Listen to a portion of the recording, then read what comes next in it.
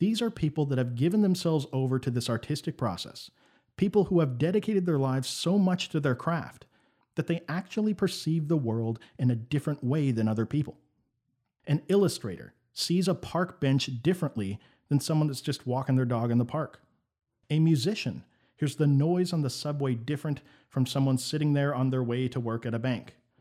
To become a true master of an art requires an immersion that is with you 24/7, not just when you feel like doing it. It is so much a part of the fabric of who you are that it's become inseparable. Now think of those people, for example, that tell other people, yeah, I'm a writer, actually, and they've written like 3 things in the last 6 months.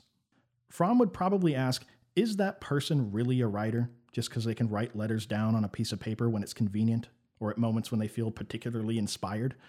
Who isn't a writer at that point as long as they know the alphabet? Applied more generally, to call yourself an artist in any capacity has to run deeper for Fromm, down to the very way you live your life. Art is a part of you, and you of it. It's not something you just pull out of the closet when you have a little extra time here and there. Well, so too with the art of love. Once again, love is a full-time job.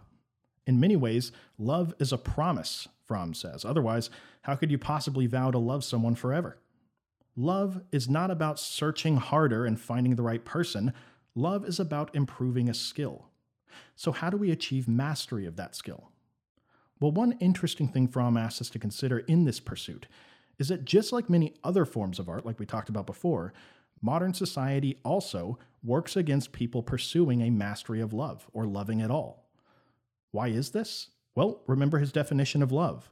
Love is an active striving for the growth and happiness of the loved person rooted in one's capacity to love.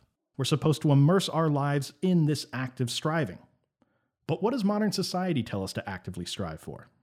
Fromm says success, prestige, money, and power, all of which run contrary to this whole love process. So in a